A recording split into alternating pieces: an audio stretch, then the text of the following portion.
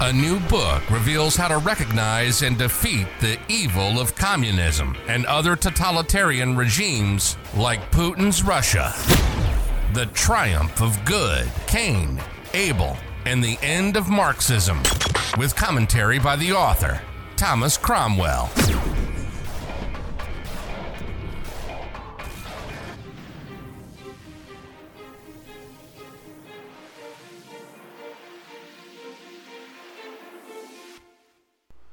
Chapter 14.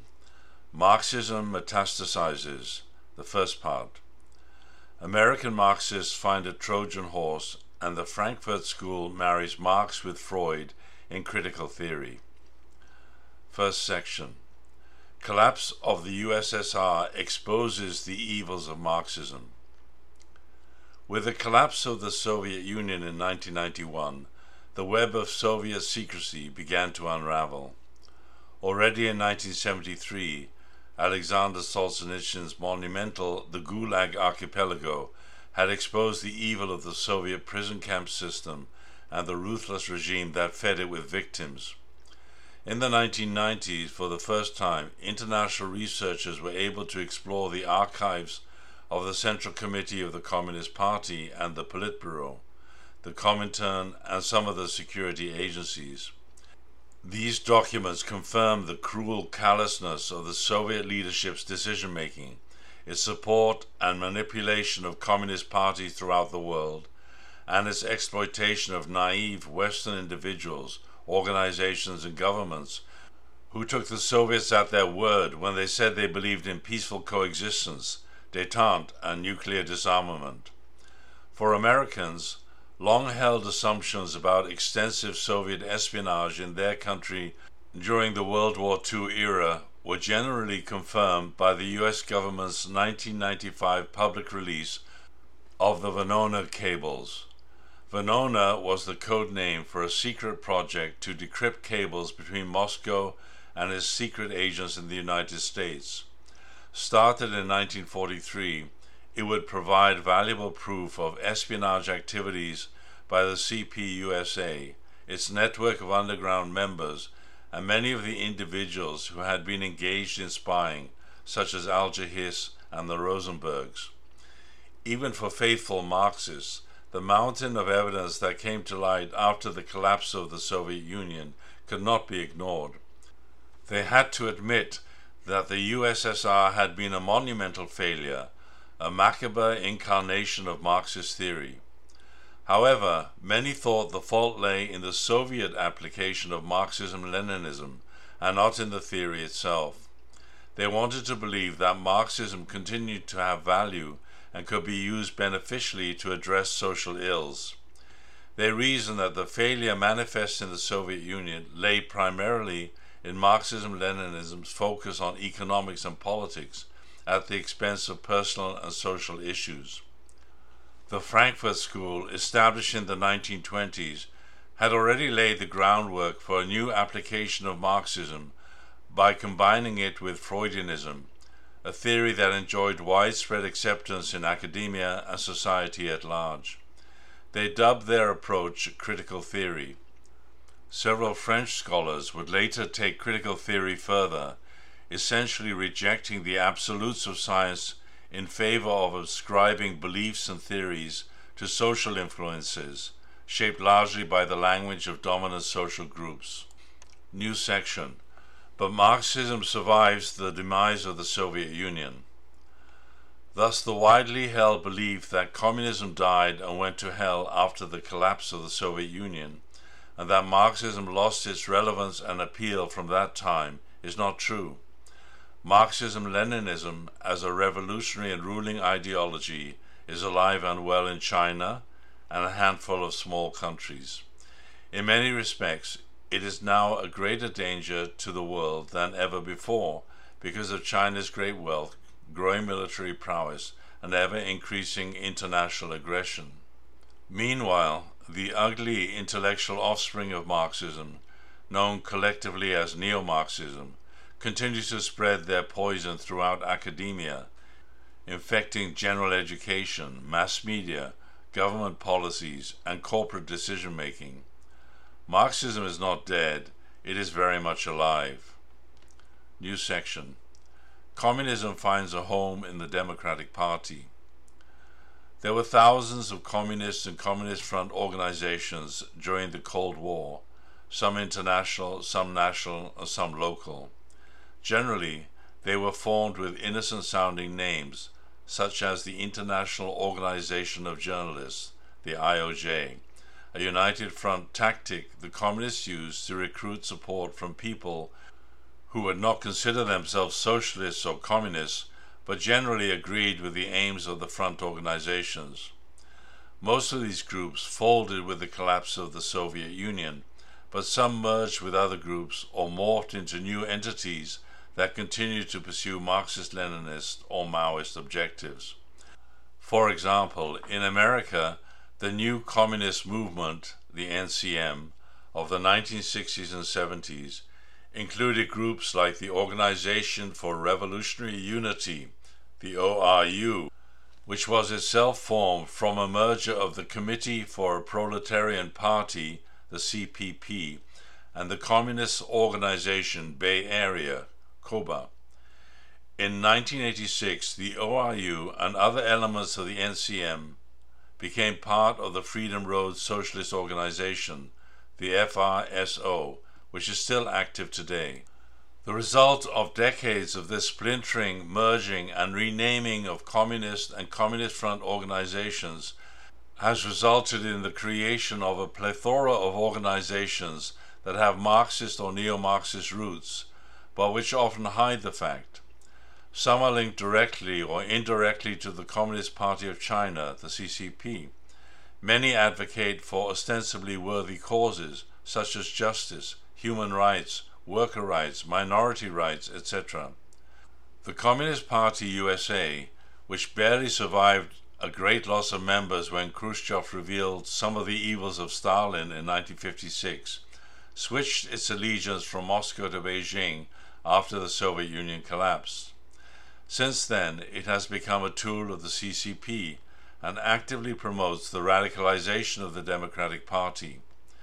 Indeed, the communist strategy in America is to use the Democratic Party as a Trojan horse to infiltrate its radical agenda into the American mainstream. Thus, the Communist Party USA no longer puts forward its own candidates for election, such as Gus Hall, who ran for the presidency 4 times, but now works to get Democratic Party candidates elected. There are dozens of radical left organizations doing similar work. Typically, they target minority communities, exploiting resentment to stir up anger and action, protesting, rioting, and looting, as well as harassing targeted individuals, groups, and institutions, all the while promoting radical Democratic Party candidates who claim they can address minority grievances, something they never actually do. Black Lives Matter and Antifa are 2 of these groups that are well known and are discussed in some detail in Chapter 16. However, most of the groups are not widely known at all. Appendix 18 has a list of 100 of these groups. To take over America, the communists are working from an old playbook: use democratic elections to gain power, and then replace authentic democracy with democratic centralism in a one-party state.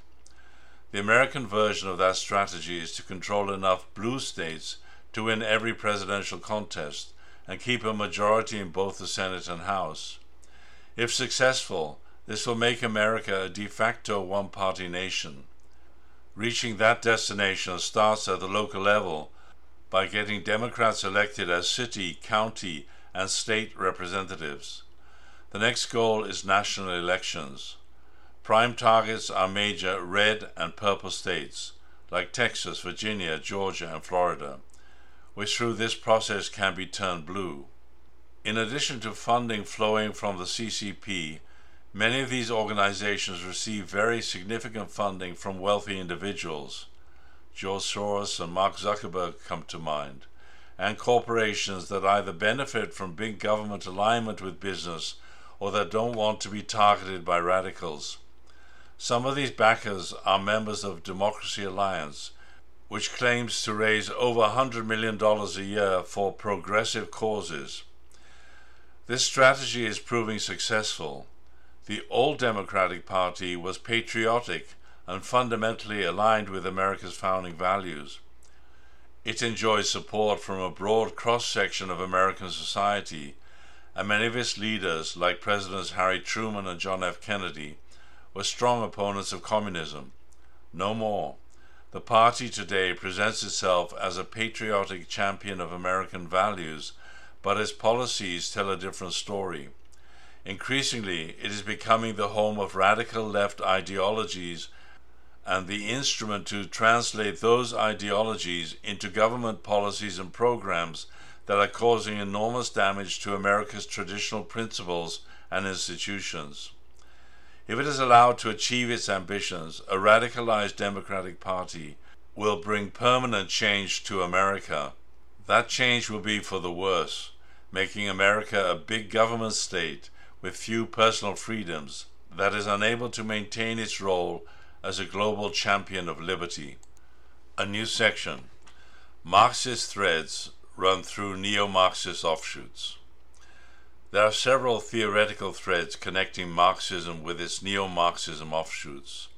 These threads are rooted in the nature, attitudes, and actions of Cain, including his envy towards Abel, his resentment towards God and Abel for the divine order of creation, his refusal to take responsibility for his own situation, his desire to dominate Abel, and his use of violence to achieve his objective. Thus, the core ideas of both Marxism and neo-Marxism, dialectical materialism and critical theories, share several attributes. They both feed on envy and resentment towards the more fortunate and successful. They are anti-private property and anti-capitalist. They both reject the order of creation, in particular the nuclear family established by a supreme being.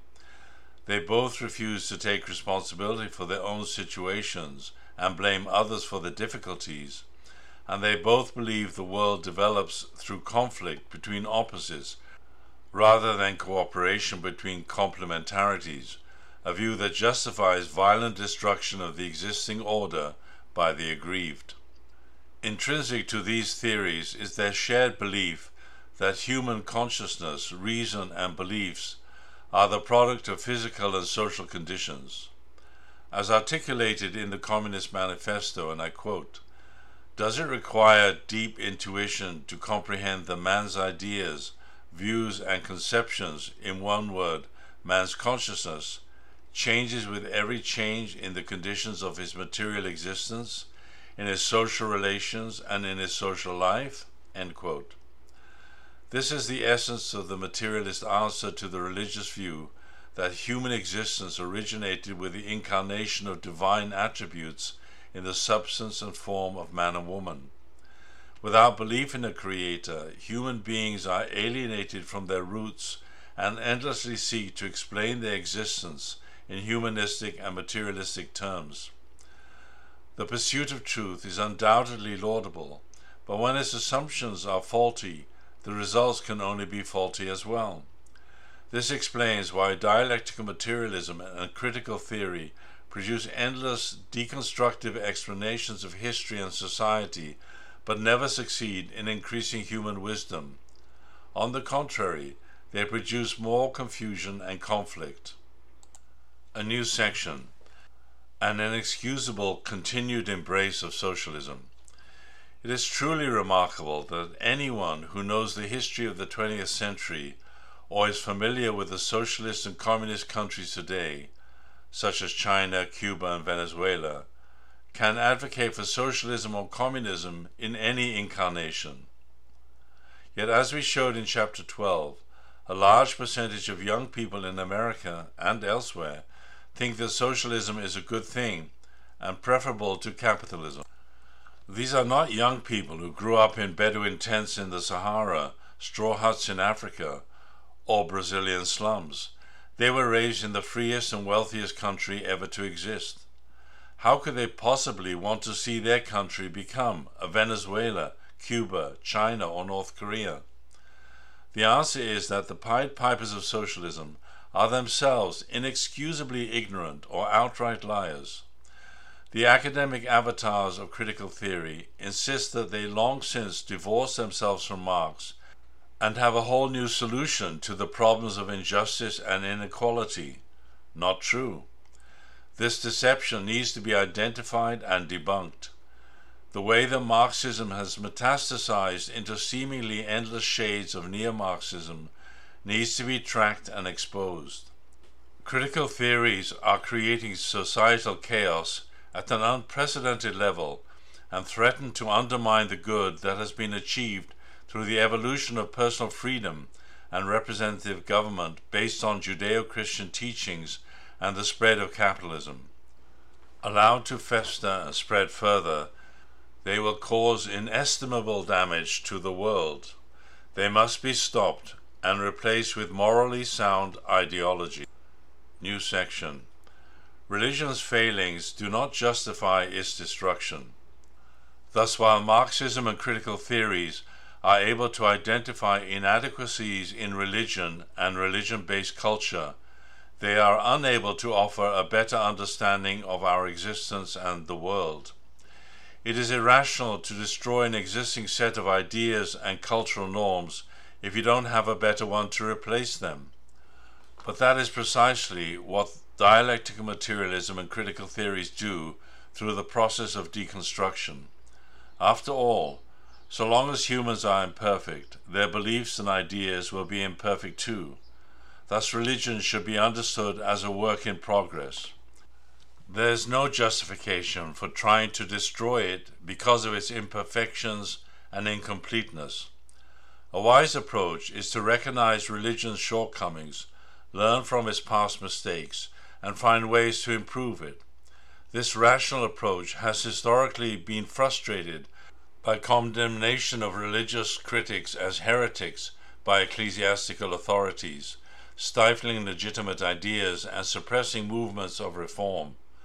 Nevertheless, the outright condemnation of religion itself has been even more harmful to humanity, as the record of Marxism shows. New section. Major neo-Marxist theories and movements. Although we have already touched on several neo-Marxist movements, they have come to supersede Marxism in their ability to wreak havoc in societies around the world, and therefore need a much closer look. In this chapter, we delve into the critical theory of the Frankfurt School, and in the next two chapters, we examine the many harmful critical theories of postmodernism. New section. The Frankfurt School and Critical Theory. One of the earliest and most important of the neo-Marxist scholarly endeavors was concentrated at the Institute for Social Research at the Goethe University in Frankfurt. Here in the 1920s and 1930s, a group of academics who had for a decade been developing what they would call critical theory sought to influence social theory. Among the notable names associated with this school were Max Horkheimer, Theodor Adorno, Wilhelm Reich, Erich Fromm, and Herbert Marcuse. Members of the Frankfurt School were influenced by Freud's theories of repression, seeing in them a theory analogous with Marx's analysis of classist oppression, as in the oppression of the proletariat by the bourgeoisie. However, they believed that culture was not part of the Marxist superstructure, but a separate force influencing society. They used critical theory to attack virtually all established cultural institutions, including the family, employing the Marxist practice described by Arthur Koestler as dialectical interpretation of the facts. Max Horkheimer explained it this way: critical theory is, and I quote, suspicious of the very categories of better, useful, appropriate, productive, and valuable as those are understood in the present order, end quote. Indeed, as elaborated by the Frankfurt School, critical theory would prove a handy tool for deconstructing traditional social institutions, thereby negating the values they embodied. As with dialectical materialism, It provided a theoretical basis for analyzing the constituents of conflict in society, isolating them, and then attacking the elements believed responsible for dysfunction and injustice. In practice, it meant that any ideas or institutions identified as enemies of progress should be subjected to criticism and elimination. Thus, critical theory leads to strident, often violent, opposition to non-progressive elements of society in the name of realizing a world aligned with the progressive ideals of an imaginary secular utopia. As we have noted, Marx himself had identified the traditional family as an oppressive institution of the bourgeoisie that needed to be destroyed, and in the early years of the Soviet Union, a free sex philosophy was tried in line with this Marxist theory. An article in The Atlantic of July 1926 by a woman resident in Russia is titled "The Russian Effort to Abolish Marriage." It notes that, and I quote, "When the Bolsheviki came into power in 1917, they regarded the family, like every other bourgeois institution, with fierce hatred, and set out with a will to destroy it. To clear the family out of the accumulated dust of the ages, we had to give it a good shake-up, and we did," declared Madame Smidovich, a leading communist. End quote. Madame Smidovich had written in Pravda in March 1925, and I quote again, "Every member, even a minor, of the Communist Youth League, and every student of the Rabfak, the Communist Party training school, has the right to satisfy his sexual desire. This concept has become an axiom, and abstinence is considered a bourgeois notion. If a man lusts after a young girl, whether she is a student, a worker, or even a school-age girl, then the girl must obey his lust. Otherwise, she will be considered a bourgeois daughter, unworthy to be called a true communist." End quote. The Atlantic author describes the social chaos brought about by this free sex culture, where many young people had multiple partners, resulting in tens of thousands of children without homes. To address this problem, the Soviets simply abolished the notion of illegitimate children. The Atlantic author explains, and I quote, "Men took to changing wives with the same zest which they displayed in the consumption of the recently restored 40% vodka." End quote. Divorces could be had in minutes, which is why a bill to end marriage altogether was being debated.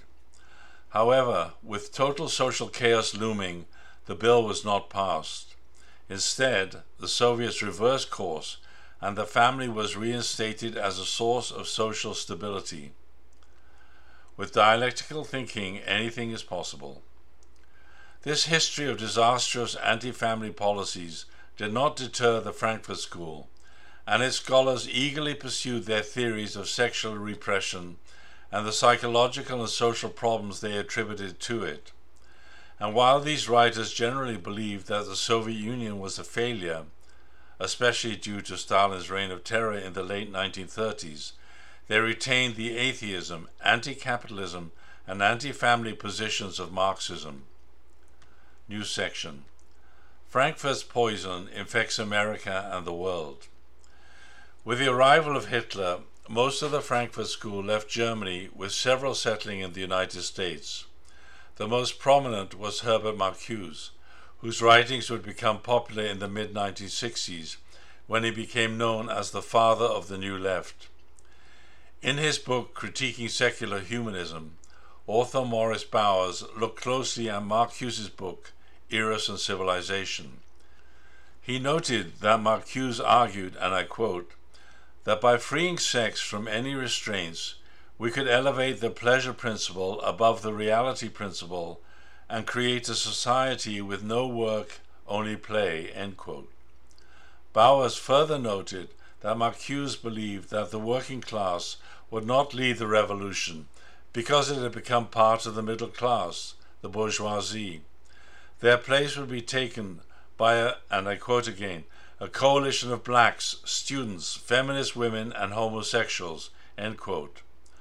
Marcuse also wrote that the new revolutionary groups opposed Western civilization, quote, with all the defiance and the hatred and the joy of rebellious victims, defining their own humanity against the definitions of the masters, end quote.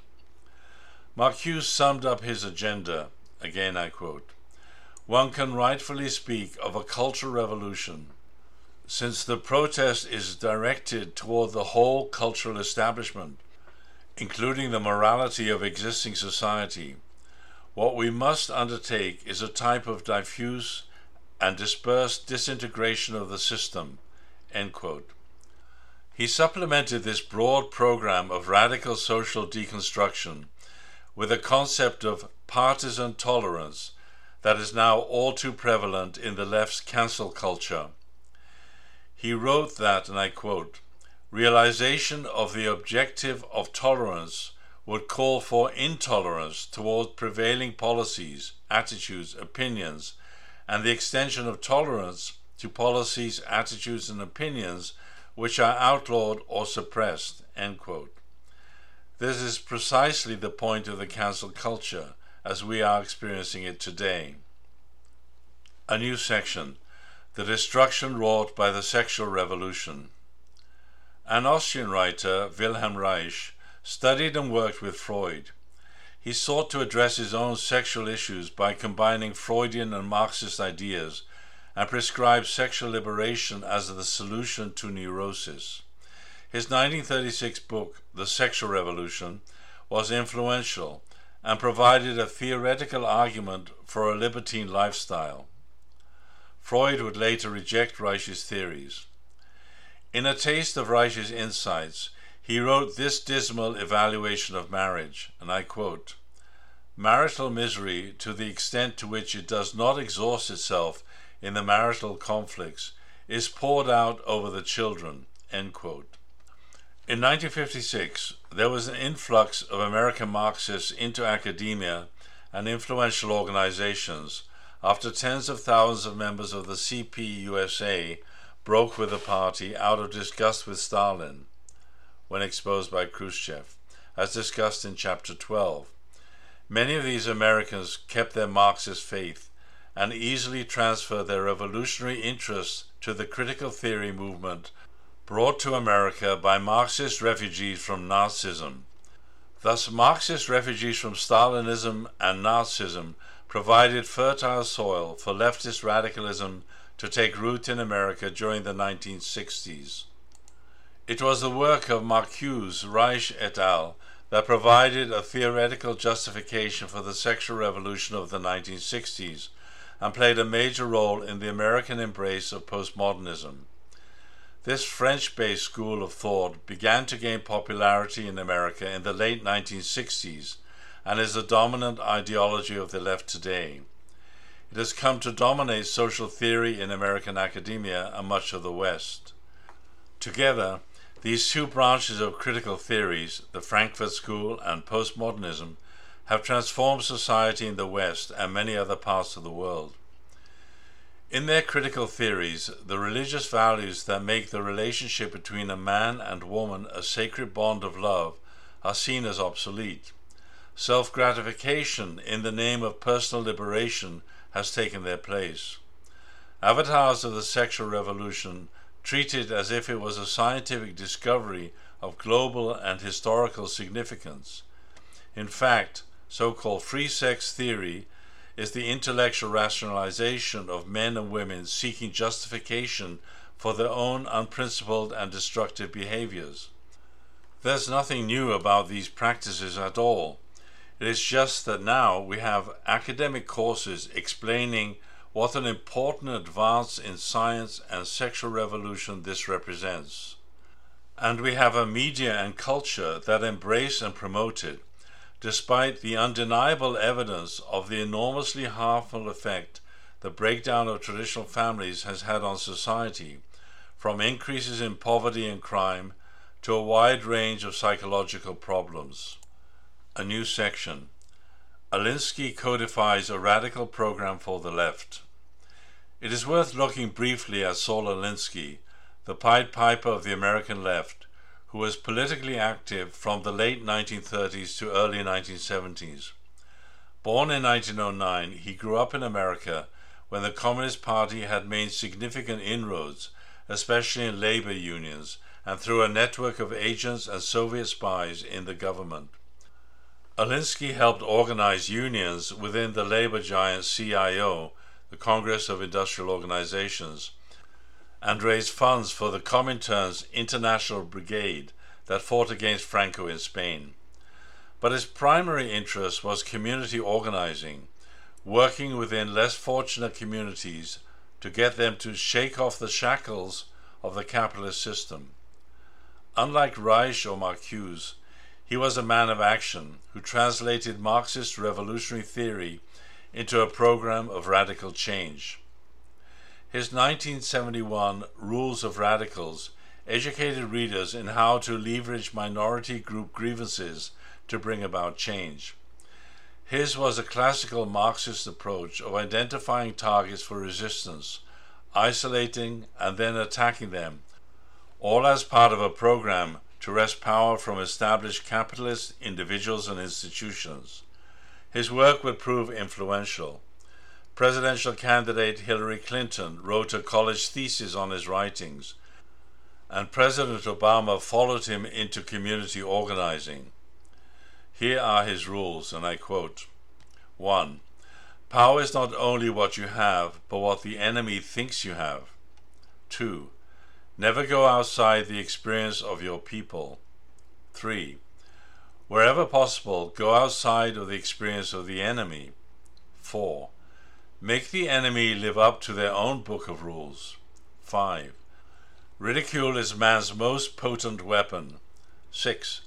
A good tactic is one that young people enjoy. 7. A tactic that drags on too long becomes a drag. 8. Keep the pressure on. 9. The threat is usually more terrifying than the thing itself. 10. The major premise for tactics is the development of operations that will maintain a constant pressure upon the opposition. 11.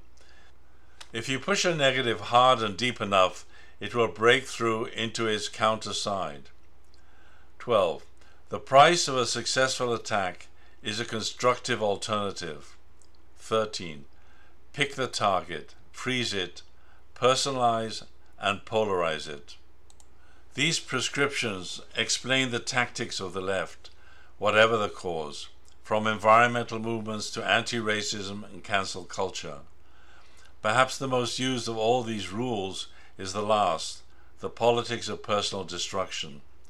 Again and again the left slanders its enemies, and again it is successful in shutting them up, getting them to resign, destroying their careers and lives. These Alinskyite principles for action are the inverse of a virtuous response to human differences. In what we call the way of Abel, a righteous response to a rival demonstrates firm resolve to oppose evil, but always seeks first to address inequities and injustices through peaceful means. Take responsibility for the situation oneself, to the greatest extent possible. Only after all such efforts have been made is the use of force on behalf of the vulnerable and defenseless justified.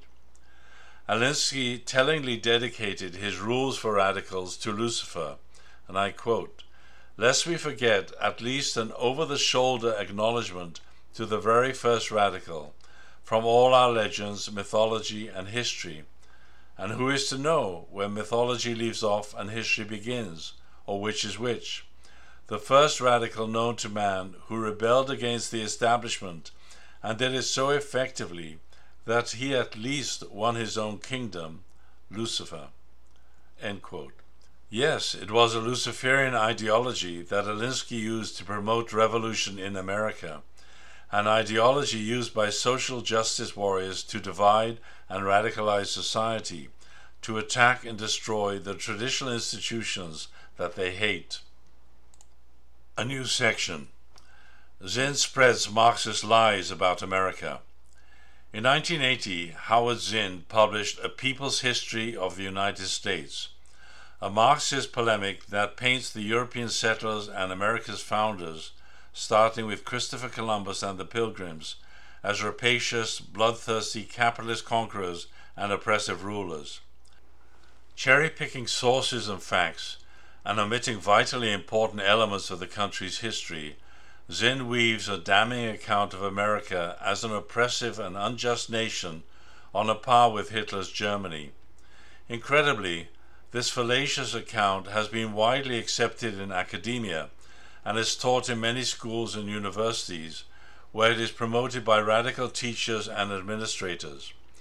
It is responsible for a whole generation of religion-hating and America-hating people on the left, who embrace its cynical account and its justification for violent revolution by the groups it claims to be victims of the American monstrosity. In 2019, Merrick Graeber came out with a comprehensive critique of Zinn's book, Debunking Howard Zinn, Exposing the Fake History That Turned a Generation Against America. Graeber depicts Zinn as a fraud who lifted whole sections of others' work, almost verbatim, who ignored many of the most important events in American history, and consistently interpreted the American story from a hostile Marxist perspective. A new section. Marxism in any form cannot succeed. From a religious perspective, Lucifer's rebellion and alienation from the Creator resulted in the first family being established under Satan instead of God. Thus, a legacy of the fall is the pattern of evil preceding good, of a satanic imitation of the original ideal, usurping the true embodiment of divine love and truth. As we discussed in Chapter 5, in history this pattern is repeated again and again, beginning with Cain, the first son of Adam and Eve, who after inheriting Satan's nature, murders his younger brother Abel.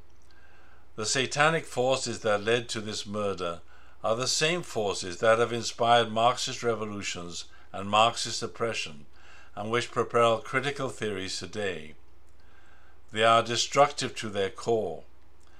As St. Paul described these forces, and I quote, "For we wrestle not against flesh and blood, but against principalities, against powers, against the rulers of the darkness of this world, against spiritual wickedness in high places." End quote.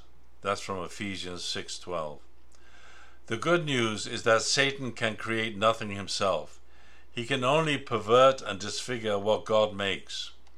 In this lies the hope that satanic ideologies will ultimately be exposed for what they really are and relegated to the dustbin of history. Marxism and critical theories represent the final stage of satanic ideological development, in that they so completely embody Satan's atheistic anti-family credo, and do so on a global scale. Once the evil nature of Marxism and neo-Marxism are exposed and discredited, they can be replaced by the final stage of an ideology that incorporates a divinely inspired alternative to materialism, with a credible promise of a good, just, and peaceful world. The explanations in this book are part of that alternative. End of the chapter.